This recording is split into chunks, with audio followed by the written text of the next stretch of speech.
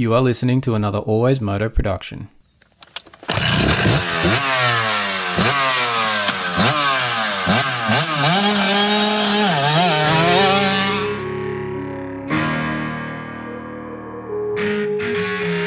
The Always Moto podcast with your host, David Hogan. We talk moto events from around the world. All the injuries, all the training ins and outs, the bikes, parts and gear inspections. The results, we interview your favourite riders. It's the Always Moto podcast. We occasionally have some coarse language and the odd stuff up along the way. If you don't like it or you don't agree with us, turn it off right now. I'd like to remind you that he is not a doctor.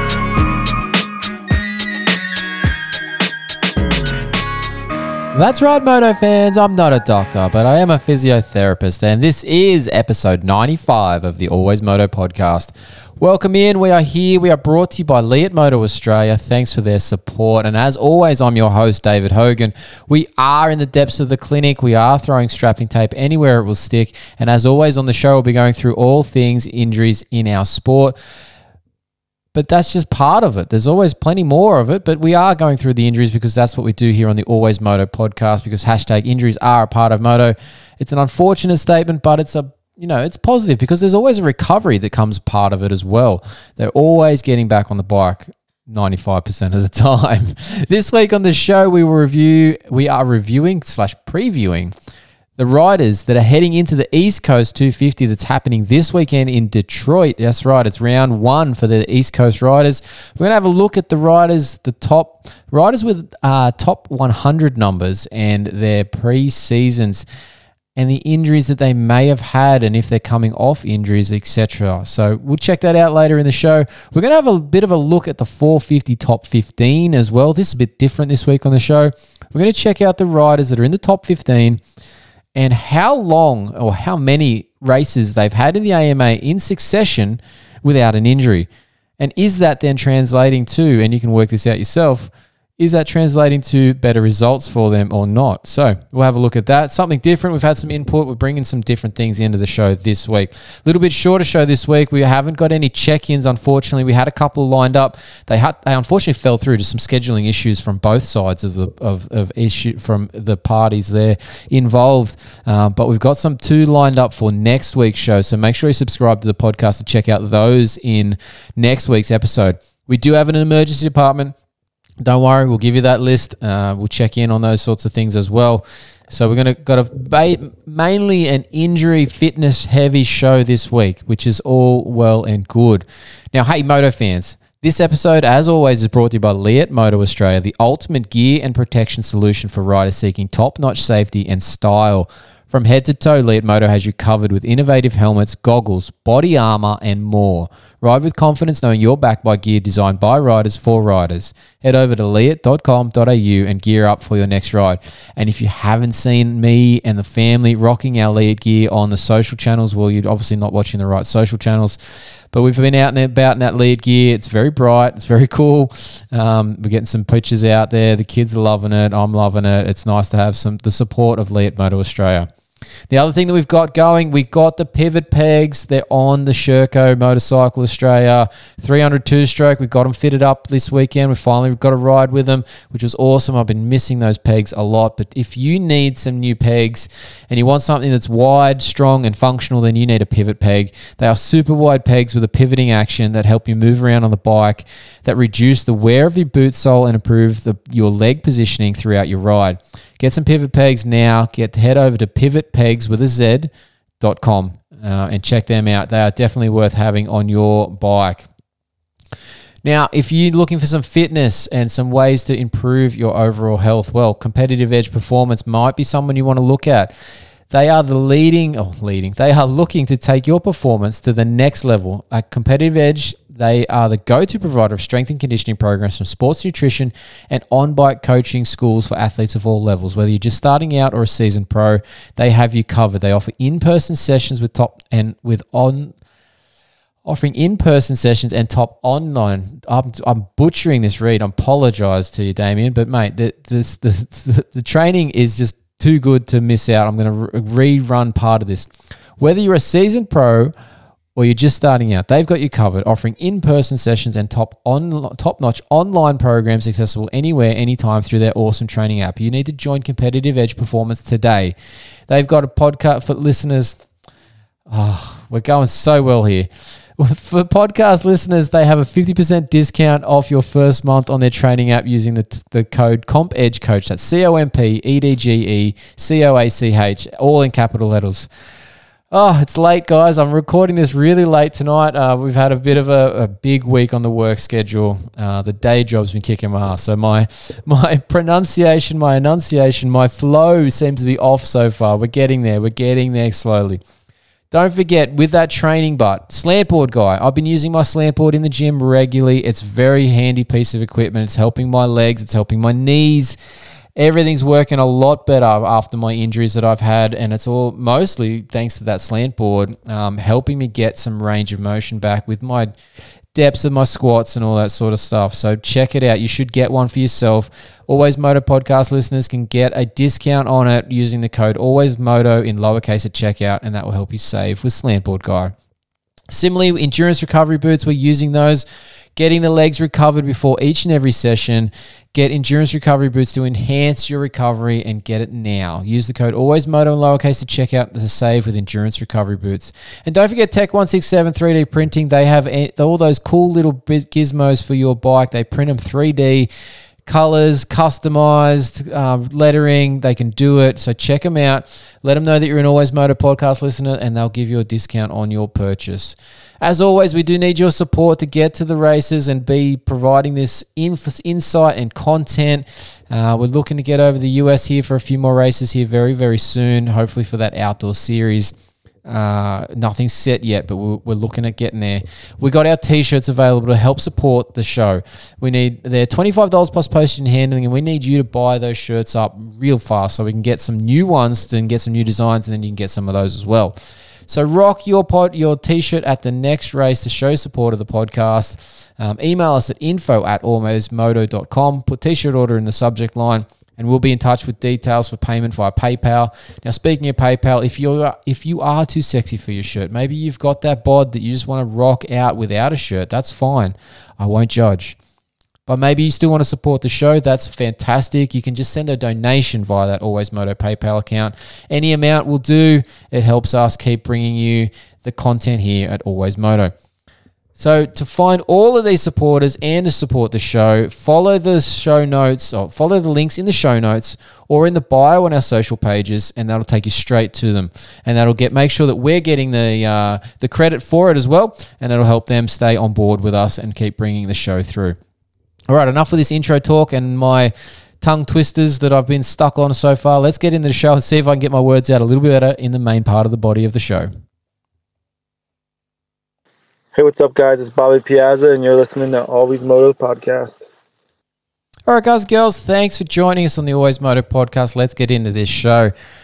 Anaheim 2 has been running one. It was a Triple Crown. I'm not a massive fan of Triple Crowns. I don't know what it is. There's just something about them that I'm not super duper stoked on. I think it's the fact that third race can become a little bit of a snoozer if things don't play out well off the start for the top 3 to 5 contenders, because if they get bad starts and then the guy who's leading it is out front or second or third and the other guys are buried, well, there's a bit of a procession that can proceed from there in terms of they don't need to push forward, so they can just sort of cruise around. And I'm not stoked on that. If that's the final round and the championship's on the line, yeah, sure, cruise around, maintain a position.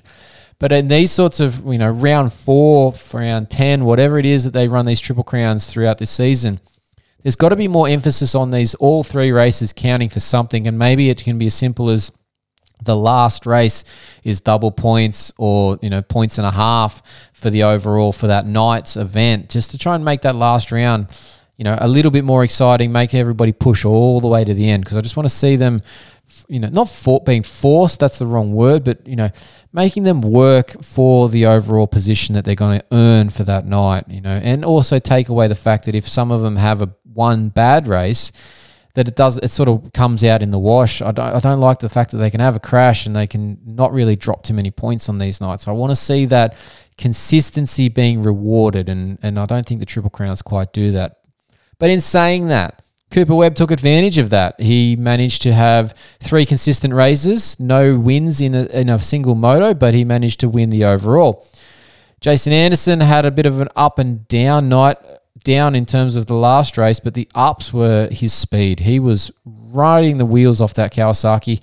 He had pace and aggression like I haven't seen from him in quite some time, so that was really impressive from Jason Anderson. And look, we'll talk Aaron Plessinger here quickly. He's got the points lead, a third in the night after getting Jason Anderson getting docked. But the other talking point of the night is obviously Jet Lawrence having another bit of a shocker there. His starts are not where they should be. Ever since we've gone from the outdoors where he basically got maybe not every hole shot but he was 1, 2, or 3 off that line every moto, it seemed. SMX hasn't been good.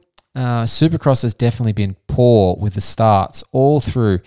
I don't know whether it's a Honda thing, whether it's a Jet thing, whether it's a combination, but something's not working right for Jet Lawrence on the starts of these Supercross events recently, both heats and mains. And if he can turn that around, he can turn around his results very, very quickly. He doesn't have to whole shot the races, but if he gets those, top 3, top 5 even would be nice for him at the moment, because he can't even manage that, it seems.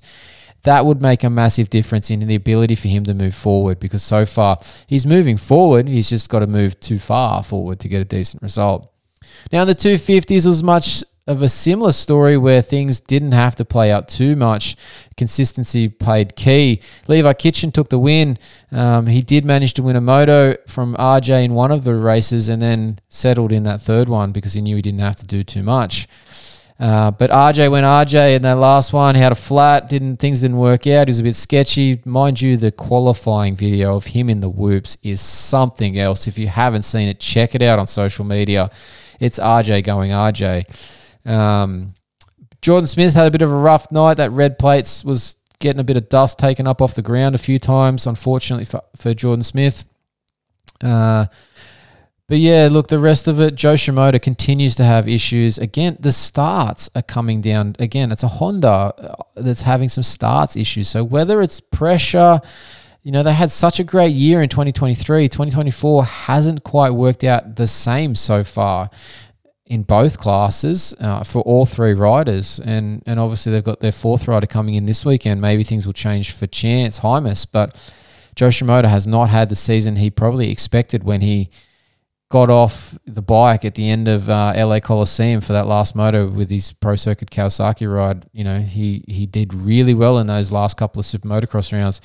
He would have expected to do much the same here in Supercross, and the results haven't been there. The riding itself seems okay. There's been crashes. That's not unusual, but the starts have been terrible, which have probably led to the crashes. So the riding, once he's been going, has been okay. He's just got to sort out a few things there. Now let's talk Detroit. This weekend we're heading to the first East Coast race. It's going to be an indoor event, which is good. No worries about weather finally. We've got a roof. Wonderful job. We're back to a standard format. Well, sort of. We've got the standard 20-minute +1 and the 15 +1 for the main events, but the actual layout of the day is very, very different. They've moved around the order of the heat races, LCQs, to make this bit more attractive for the NBC live broadcast that they're going to be on. They're on the main channel over there this week for Supercross, which is kind of cool. It's a day race as well, but they have moved around the schedule. So the 450s, who normally run the 3rd and 4th heats races of the night, are going to be heat 1 and 2. 250s are going to be heat 3 and 4. They're actually going to have the 450 LCQ first as well. The 250 LCQ is going to be next, but they're going then to the 250 main. There is only something like 10 minutes, not even, between when the end of the LCQ for the 250s is finished from when those top 4 riders who qualified are going to have to be back on the gate for the gate dropping for the 250 main. It's going to be tight. There won't be any clutch changes done in that time frame. There won't be anything happening. They might change their goggles. That's about it. So thank God they're inside this time and they're not going to be outside muddy it up and wanting to change gear, because that ain't happening. They're going to have not much time at all. Physically, that's not going to be a problem for these guys, I would think. They've got, it's not like it's a massive long race that they're doing before they're backing up. They will have some hydration aspects that they'll cover, yes, but physically they'll be able to do it. But that bike prep, and if something goes wrong, say they get a little bump in the LCQ from somebody in the last corner, maybe break or bend a gear shift, or they put a hole in a case, maybe they break a clutch lever. Geez, it's going to be tight trying to get that stuff changed and back on. Like, yeah, clutch lever's okay. It's a couple of minutes to be good. But if you put a hole in a case, get a flat tire, and you're on a second tier team that doesn't have a wheel cart at the start of the main event, you might be pushing it to get a wheel changed in time, if you've got to get it back to the truck as such. So, yeah, it could be rather interesting to see how that plays out. Obviously, there'll be somebody that complains, has something bad happen, but for the general purposes, I think the TV coverage, they're trying something new, so I don't mind it. I don't mind the fact that they're opening the night with their main stars and they're finishing the night with their main stars. It might also be a final look to be something where the 250s guys aren't getting the equal coverage that the 450 guys are getting. So it's not all bad. It's something new and different, but yeah, just a little schedule change that obviously the 250 teams are going to have more effect on. If you're a 450 guy, but think about this. If you're in that first heat race of the 450s and you qualify straight out of that heat to the main, you could pretty much walk down the street, go get a sit-down dinner in a restaurant downtown, come back to the event, get geared up, and still make it to the main event. You're going to have plenty of time.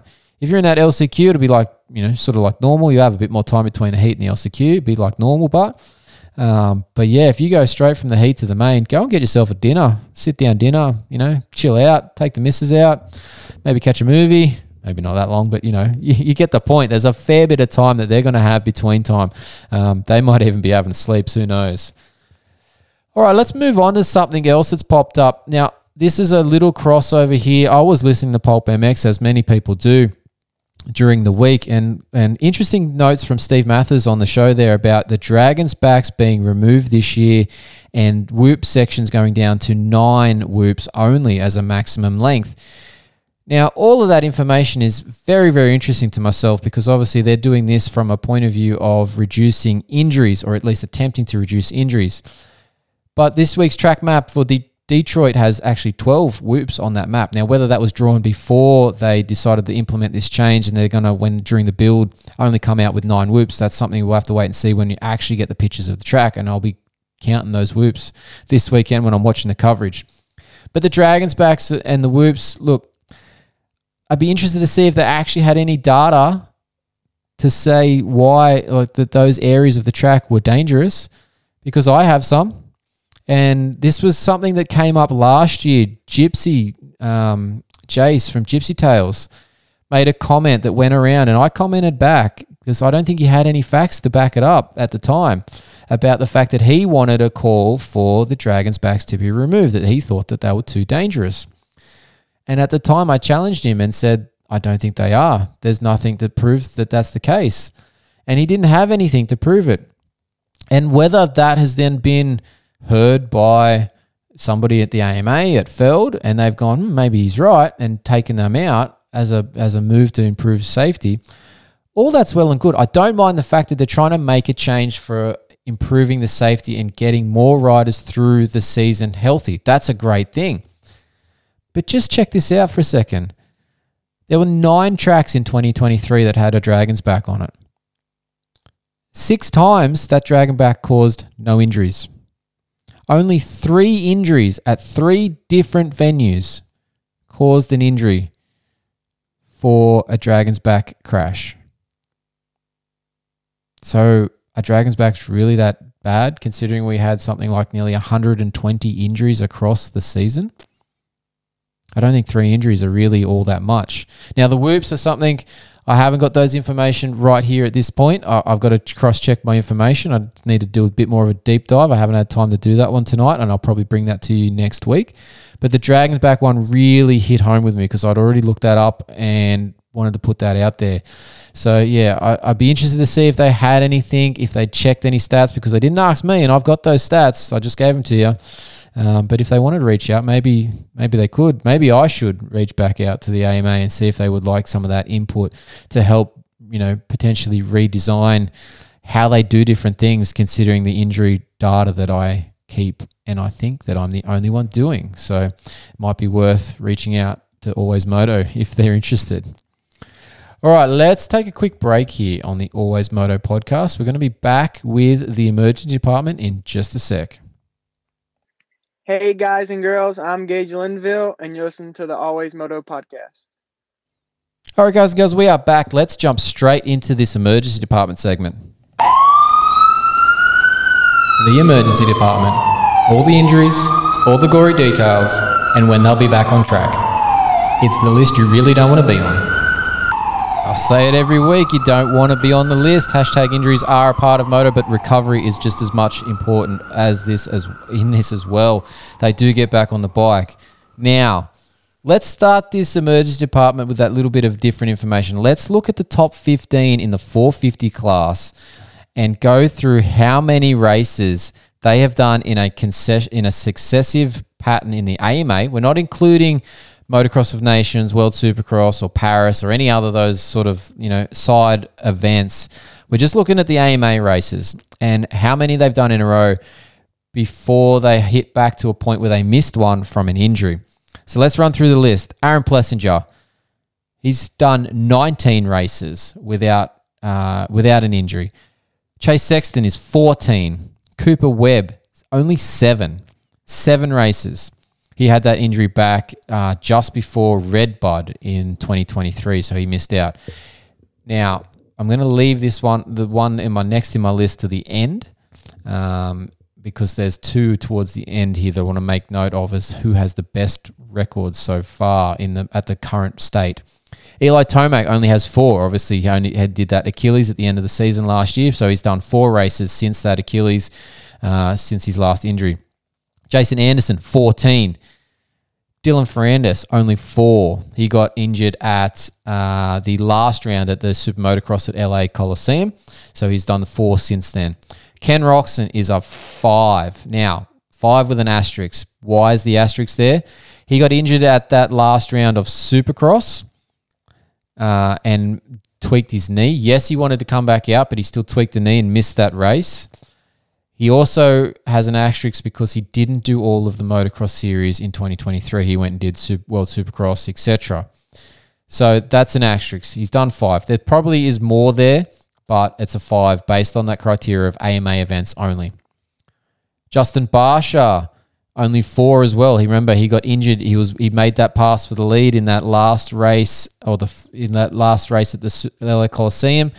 So he's only 4.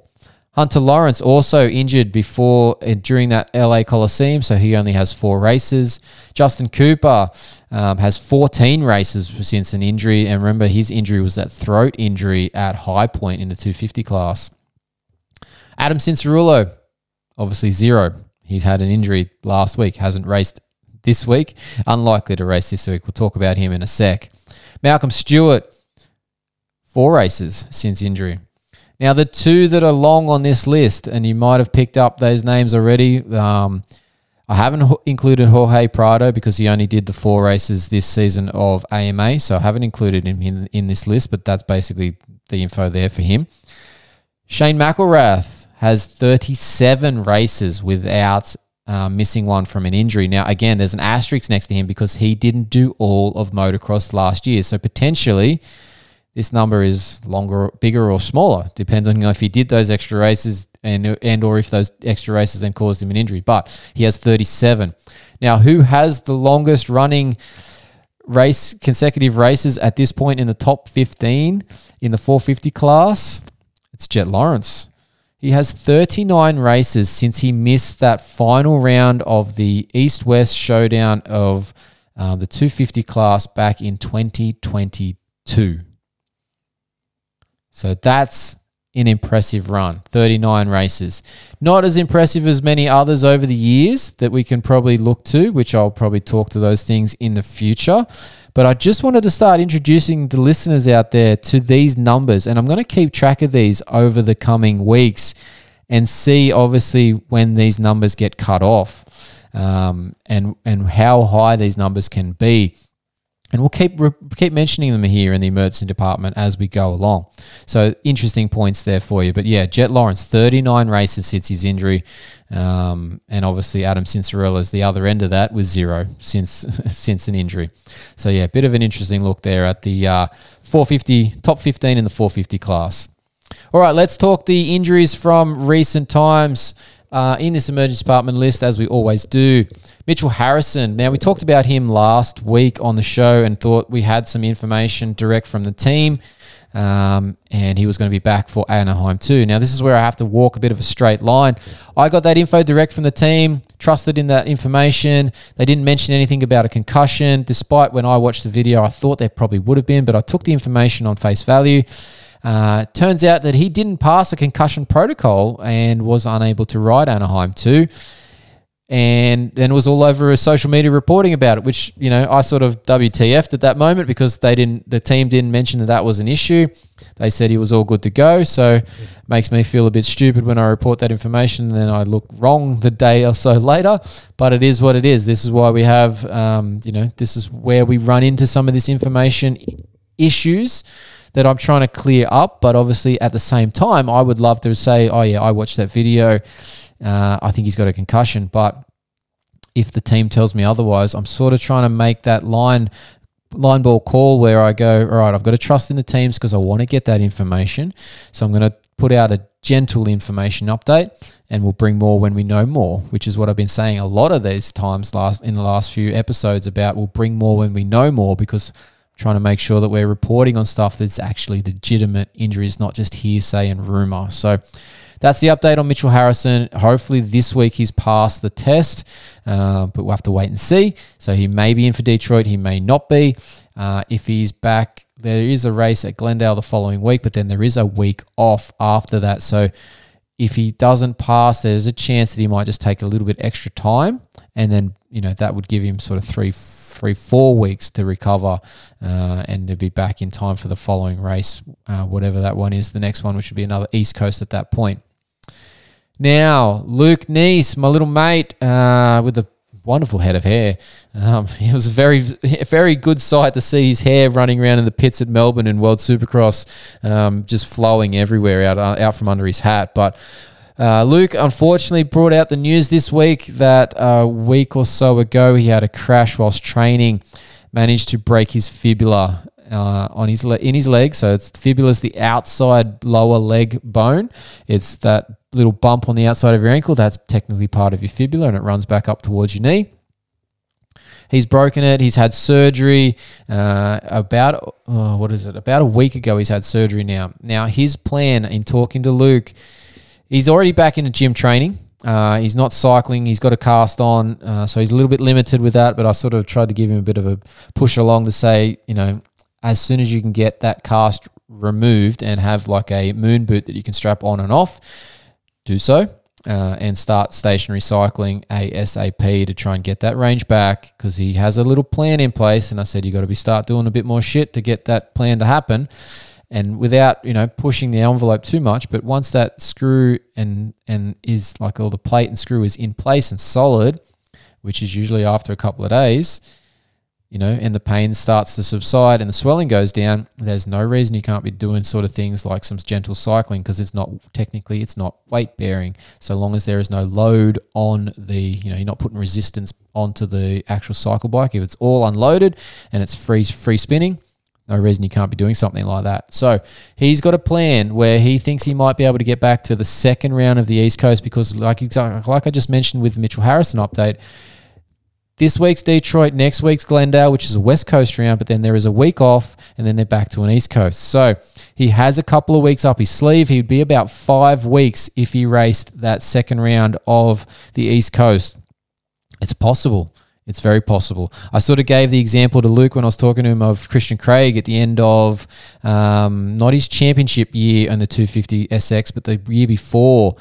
And he basically had that ankle fracture, got it repaired at the end of the Supercross there, and then went straight to 450 outdoors and made this first round.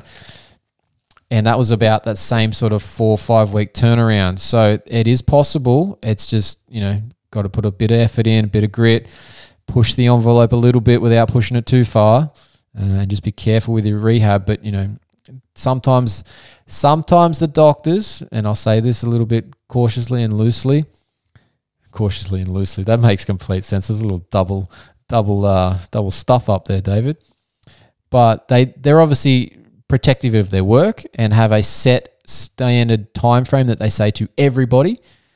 But if you put in more rehab than the guy next to you, your time frame will be shorter than others. So keep that in mind, that you can do things in a little different time space than what the doctors may say to you. Sometimes you're exactly what they say, sometimes you're longer, but in a lot of cases you can make that time frame just a little bit shorter than they anticipate, with a little bit of effort and a little bit of pushing through what might be a pain barrier for some people.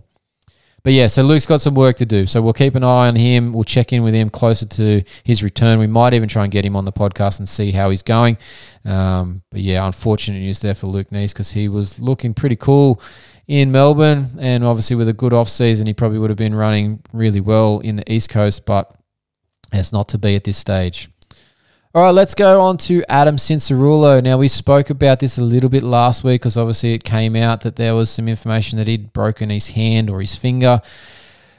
Still don't know which one it is, because his own podcast said finger in one and in the top of his left hand in another. So whether he's just looking at his hand upside down and then he turns it around the other way and it looks like it's his finger or it's his hand, I don't know. You can never quite tell when these guys are telling us about the injury. Unless they read it off the report, they're probably going to get it wrong, which is unfortunate, but that's what it is. So it's something on his left hand or left ring finger. He has a fracture, unable to ride through, despite he rode through round one. He got the injury at round one, rode through round 2 and 3. Obviously those mud events helped him get through it. Round 4 in Anaheim, the dry track, the faster pace, wasn't able to do it. So he's probably now likely going to be out for about 2 to 4 weeks, depending on how progressed that fracture was and if the riding delayed the recovery. He's mentioned in his podcast that it was a non-displaced, which is great because it means the two ends of the bone are still in the places that they're supposed to be. Displaced means that they've moved apart and usually requires surgical intervention to put them back together so that they will heal, which then obviously usually involves a plate and screws. So if it is as he indicates, non-displaced, he's probably 2 weeks, maybe up to 4 that he's going to be missing here. But again, for Adam Cincerulo, this is a bit of a pattern. He's unfortunately missing more races in 2024. He missed races in 2023, missed races in 2022. You can see the pattern here, unfortunately, for Adam. Now, obviously, part of the problem for Adam was that, the left hand strength wasn't there because of this fracture. He couldn't compensate with his right because he already has that nerve issue on his right side that is reducing his grip strength there already. Now, I do wonder, as much as Adam has done, supposedly from the minimal information he's talked about his injury, because obviously he's started to give up on talking about it because he's probably sick of talking about it in the media, so you don't hear too much about what's on it. But he's done different treatments. He's done that stem cell piece as well. Now, I'm not sure that I agree or disagree with that. If I was in his position, I'd probably give it a try too, but I'm not going to hold my breath to say that it's guaranteed to work, because nerves are a different animal when it comes to recovery. I've said this before on the show, but nerves recover at a very slow rate. They regenerate in terms of the sheath that covers the nerve that keeps the electrical signal in has to be repaired, and that regenerates over a very slow period and over a very long time. Slow rate of regenerating over a long period of time. The regeneration occurs at 1 millimeter a day. So if you think that cord starts in your neck, in this case of Adam's, going down his ulnar nerve, that they had that ulnar nerve transposition surgery done, which transposition means that it was moved from the position that it was to try and take away the pressure for him. Now, if your ulnar nerve starts in your neck, which it does, runs all the way down to the tip of your pinky finger, which it does, and then you have to regenerate all the way back to make that signal complete, get all the way back. How many millimeters is that down your arm and back? A lot. So generally they'll say it's 2 to 3 years for a nerve to regenerate and repair itself, if it will actually be able to do so. So once you go past that 2-3 year mark, if it's not any better, it's likely not going to be any better. But there is still plenty of things that you could do. Now, this is where I'm wondering whether Adam has done all the things that he could have possibly done, even in the basic sense of just general rehab. Now, I go back to my own experiences with nerve injuries. I have my own nerve issue. Unfortunately, mine can only repair so far because I actually severed it into my ulnar nerve. Funnily enough, same thing, not in the same injury aspect, just a different portion of it. But I've also had experiences treating these clients in the past as well in the clinic with nerve pain. Now, there are some basic things that should be done, but I always wonder about the American medical models and whether they are actually done, because a lot of the times when I've talked to these riders over the few years that I've been doing this now, these interviews, I obviously talk to them before and after the recorded period that you guys hear on the podcast, and I talk to them about their recovery and I offer my insights if I can to try and help them. I like being able to help and give insight, and I've written programs for people. I've been still helping Ezra Hastings, who we've had on the show before, with his dramas with his knees that he's been ongoing. I've got a program going for him. I've helped some other riders that I won't mention because maybe they don't want to know that I've mentioned them. But I've given them different exercises that are different from what they've been prescribed, because like I said, the American model seems to be a little bit different. Obviously, they've got different training, different ideas, but also it could just be the fact that, like in Australia, you can see a doctor or a physio or whoever, and you can get 3 different opinions, and 2 of them are okay, and the third one's shit. And then you might go and see a 4th one, and he's an absolute expert and knows exactly what he needs to do. So you get good and bad in all of this. So whether they've just seen somebody who doesn't have the right answers or not, you don't know. But I would love to have that conversation with him and just see if he's done the things that I think that he should have done. Just some basic nerve movements. There's some different glides, and just it's essentially range of motion stuff, but it's basic, and it could just help that entrapment that he seemed to have of the nerve. And I just feel that I really want to try and reach out and help, but so far I haven't been able to obviously get to anywhere. But there's these things need to be done over a period of time, and to a degree where you control your input to that nerve, and the output that comes from it is controlled as well. And I feel that could help him a lot. But whether he's done it for the time, in that manner, and the time period, the extended time period that he needs to get the results that he needs to, amongst a bunch of other things that I think he could also do as well. So I might get that conversation one day. It hasn't happened so far, but maybe one day we'll learn those answers and maybe even be able to help that recovery. Maybe not. Maybe I'm full of shit. We would find out fairly quickly. But just maybe we could see what happens there. But Adam Cincerul, unfortunately, like we said earlier, out for another week or so at this stage, just with this hand fracture. Hopefully he's making that time to good use with the right nerve issue as well, to try and help that side of things progress along a bit further as well. All right, now as part of this emergency department, we are going to have a bit of a preview of the 250 East Coast riders for this week that are joining into the series. Now I'm just going to get up that information list here. Excuse me.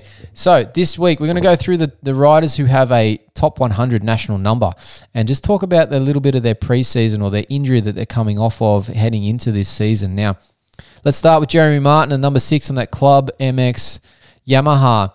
Last time we saw Jeremy was at Hangtown, and he had that Z-shaped forearm when he crashed in the second corner of that national there, round 2, I think it was, for last year. We haven't seen Jeremy since. He's obviously had a decent off-season now. It's been quite a while. That was back in May that injury occurred, so he's had plenty of time for recovery, but it was a nasty injury. Breaking both those forearm bones is never a good thing. So Jeremy's obviously coming off an injury. Tom Vial, nothing to be concerned about there. He should be fully fit and fighting fast. He's been riding at the Sandbox with Roxon, Chisholm, bunch of other guys there. So, yeah, interesting to see how Tom Vial goes in his second season of Supercross. Jalik Swoll, unfortunately, he's been out for a little bit as well. last time we saw Jalik was, let me just find this here. Actually, no, sorry, make a lie of me. He rode the 3 rounds of Super Motocross. But he did have some issues throughout the previous season, I believe. Let me find him on here. No, he's done all the rounds, but he's had some no-scoring motos as well. So, look, Jalik's obviously on that Triumph as well, so that'll be a bit of a different setup there for Jalik in terms of how things will go. But I'm very interested to see how that bike looks, functions. I'd love to get on top of it and have a ride of it as well at some point when they do have these releases, which I've heard they're doing in America fairly soon. But yeah, I don't think we're going to be a part of that at this stage. The invite has not been received at this stage. Next on the list, Max Anstey, Firepower Honda, our World Supercross 250 SX2 champ. No concerns for Max Anstey at this stage going into this season. He's coming off, obviously, the Australian Supercross Championship, the World Supercross Championship. He is probably one of the most prepared riders for this season, having those race wins in the off-season. So it'd be interesting to see how Max Anstey does in 2024. Hayden Deegan's next on the list, the Monster Energy Star Racing Yamaha. Now, the press conference held for the 250 East Coast, he admitted to having a wrist injury. He did not admit to having a fractured wrist or anything like this. As the such, he put it was a sprain. Not going to comment too much further on what that could have been elsewise, but he's been back on the bike for about 2 weeks now. Expect him to be building fitness in this round, and yes, he could still win the race, but I dare say he will be a lot better come round 2. Pierce Brown is, despite having a reasonably okay end of the season, he was part of those Super Motocross rounds. Just looking for Pierce here, he did miss the beginning half of the Pro Motocross series last year, but he did have the end of that season where he had a consistent run. So with a decent off season, Pierce should be doing okay on that Troy Lee Designs gas. Seth Hammaker, unfortunately, on that pro circuit Kawasaki, he had that crash at that final round of the LA Coliseum for the Super Motocross. So he's had a bit of a delayed start to his off season / pre-season. So again, he'll probably be building into this season. Let's just hope for Seth's sake. He's had some good Supercross speed in the couple of races that he has done. Just hasn't been able to stay healthy throughout the whole season of any of the series that he's done, it seems, so far in his pro career. Chance Hymas is back on that Team HRC Honda. Last time we saw him, he was leading motos at High Point, I think it was, and he had that ACL injury during that week afterwards, and he's been out since. So this is his first race back.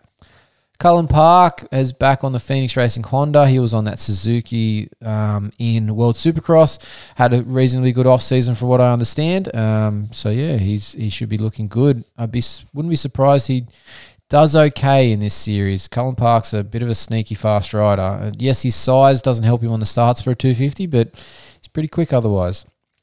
Daxton Bennick, there's rumours around that he got hit by a car in his off-season training early in the off-season, but he should be A-okay and everything now. No word as to if there was any major injury from that.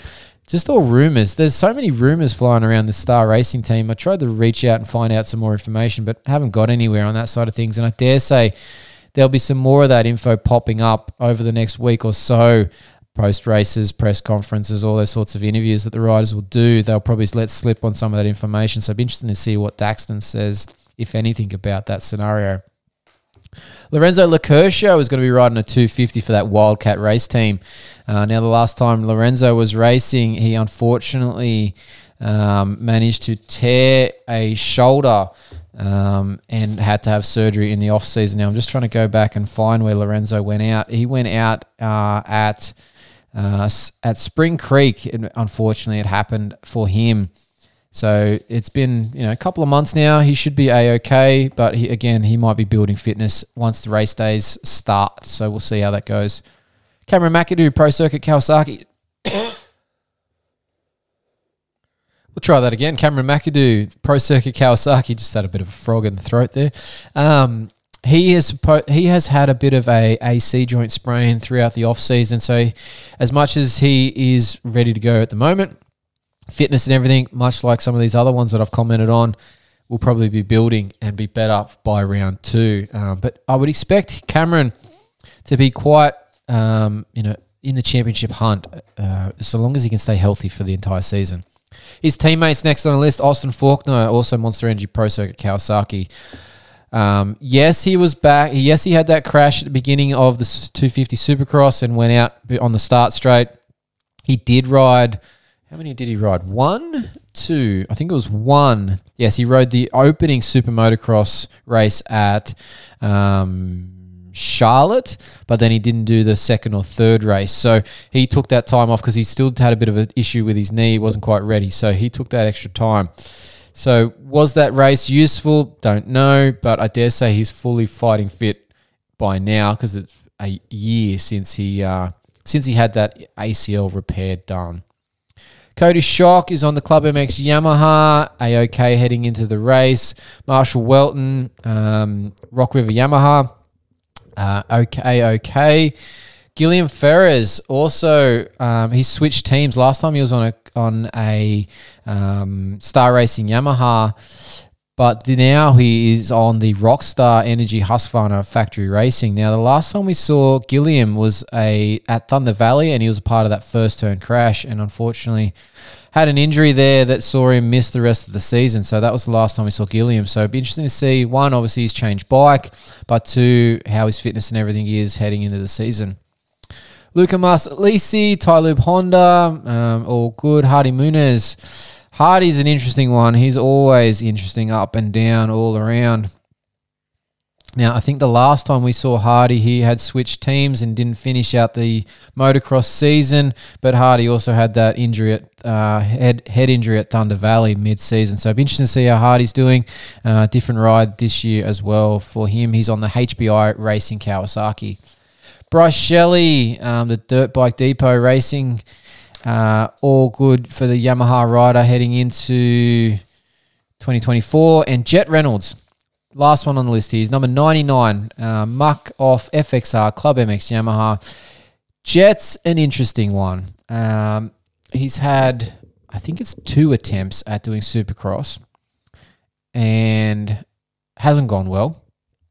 He got injured on his press day before the first race and didn't get to do any. As for outdoors, he's had a couple of goes there, but also has had issues and hasn't been well. The whole Moto virus that I refer to at times, that Epstein-Barr, I think is part of that story there. But he's no longer with Pro Circuit Kawasaki. Obviously, like I said, he's on Club MX Yamaha. We'll have to see how it goes. I think this will be just a building year for Jet in Supercross. And if he can get through Supercross healthy, that will be a big step towards having a solid outdoor season. And then obviously trying to just back that up again and be with Club MX Yamaha again the following year. But let's see how it all goes. If he gets through this first race in one piece and his fitness is built and he maybe gets a bit of confidence from it, there is a chance that this young rider has what it takes to be up the front, but so far hasn't had the opportunity to show it. So I'm curious to see how this season goes for Jet Reynolds and Club MX Yamaha. All right, I think that's our updates. So that's the 250 list. That was our emergency department. We're going to just take a quick break here and we'll be back with a tiny bit more info. Hey guys, it's Luke Neese. I will be riding for Club MX Yamaha in the World Supercross Series, and you are listening to the Always Moto podcast. All right, guys and girls, we are back. Thanks for sticking around on the Always Moto podcast, brought to you by Lee at Moto Australia. Now, one more thing I forgot to mention in the emergency department before. If anybody hasn't seen it already, Aaron Tanti, Team PRMX Partzilla Kawasaki, is back in the gym training after his surgery. Now, we spoke to him on the show 2 weeks ago, I think it was, and he'd had that surgery done to his shoulder following that crash in the whoops that everybody saw and cringed at. But he was in a sling doing some cycle bike work, which was awesome, and a bunch of other stuff. The physio that he's seeing up there, Fighting Fit Physio, was doing some good rehab work and just making... You got to be creative when you've got an arm in a sling because there's plenty of stuff you can still do. You just got to be doing it in a careful manner. Now, I've also seen today a second update from Aaron, and the gym, and he's actually starting to do some deadlifts because the arm can just hang straight and hold onto the bar. So he's working hard. He's making his efforts to get back for, some AMA Supercross here real soon. And he mentioned to us Daytona was his aim to be heading back over. Whether he was racing or not by that point was another thing. But he's got a few weeks to get that sort of thing happening. So I'm curious to watch the progress there. And we might be talking to his physio here on the show in a week or two. We've reached out to him and we're having a bit of a positive chat there with Dean. So we'll see what we can get, because it'd be interesting to bring some information around rehab and doing exercise whilst injured, because it's something that I did a lot of when I was injured and bringing myself back from all those CADR injuries that I had. And it's something that everybody should do. It's just not everybody has the confidence or the guidance to do it. So we might have a bit of a chat about that in future episodes. All right, now let's do our usual wrap-up here at the end of the show. Let's talk about the viewing times from the New South Wales viewers in Australia for Super Motocross as per the app details. This week, because we're in Detroit, we're East Coast, and it's a day race, things have changed a little bit around. Race Day Live is going to start at 1:30 a.m. New South Wales time, so that'll be nice and early. And racing, the actual racing, the night program or the day program, but the main events, the heats, the main events, they'll be from 7 a.m. New South Wales time. So check if you're not listening from New South Wales, check the conversion there for whatever state and territory you're in. But yeah, 1:30 Race Day Live, 7 a.m. for main racing in New South Wales times. Now the weather, obviously there's a roof. We've got a roof in Detroit, so that's fine. But it's going to be cold. Holy crap, it's going to be cold. It's -3 to 3 degrees is the temperature range in Detroit on Saturday. So I would not want to be standing outside at all. Hence, they don't have a fan fest in Detroit because nobody wants to be outside in those temperatures. All right. So that's those little updates. Now, thank you. Great show this week. Even though it was a short show, we did some different stuff. And the input that I've been getting from a few people out there, my man from Health Tech, Paul, thank you. It's been awesome getting some feedback from you guys and girls that are listening to us and getting some input and trying to help get some connections to some of these riders as well. So appreciate the input from all of you out there. Make sure you send me DMs and we can chat more about it. If you're not part of the Always Moto Fantasy League with Coastal Motorcycle Centre supporting it and Health Tech Australia supporting it, please send us a DM. We can get you in the Always Moto Fantasy League group chat. I don't have an update for that this week. I actually forgot to put my tips in last week, so I was a shit out of luck with points. We'll get to another update on our series leaders next week. Sorry on that side of things, guys. It's been a busy week, work week-wise, kids back to school. It's just been nuts. So I'm lucky to even get this one out. But I wanted to get that information. I had those other things that we'd been working on and had some input from people. I wanted to show that we were getting that, we were hearing that, and we're making the effort to improve things here on the Always Moto podcast, because we always want to improve. We always want to be the leading edge for the injuries in our sport and the updates and the fitness side of things as well. So here's me doing my best at the late hour that it is on a Thursday night here in Australia. All right. Thanks for listening. Don't forget to send those t-shirt orders in to info@alwaysmoto.com. Follow us on our social media channels to stay up to date with all things moto and injuries. Search Always Moto, then follow, subscribe. And if your podcast feed allows, make sure you rate it. And subscribe to the YouTube channel. Give thumbs up on the videos. Leave a comment. It's perfect. It helps the recognition of the algorithms. So it's helping us a lot. When you hit that like or that subscribe button, it means heaps to me. So please do so. Don't forget to check out our written articles over on fullnoise.com.au and we'll soon have some other stuff going in there very, very soon. But that's it for another show. Thanks to Elite Moto Australia, Pivot Pegs, Competitive Edge Performance, Slant Board Guy, Endurance Recovery Boots, and Tech 167 3D Printing for the show support. Thanks to the Fantasy League sponsors, Coastal Motorcycle Centre and Health Tech Australia. Thanks to you guys and girls out there for listening. Thanks to the wife and kids for letting me get this done. It's been hard, but we got it done this week. Remember, you've got to be smooth to be fast, because if you're not, I'll probably be seeing you deep in the emergency department. Maybe even the clinic having strapping tape thrown wherever it sticks. But remember, sometimes you got to trust that time heals 99% of everything.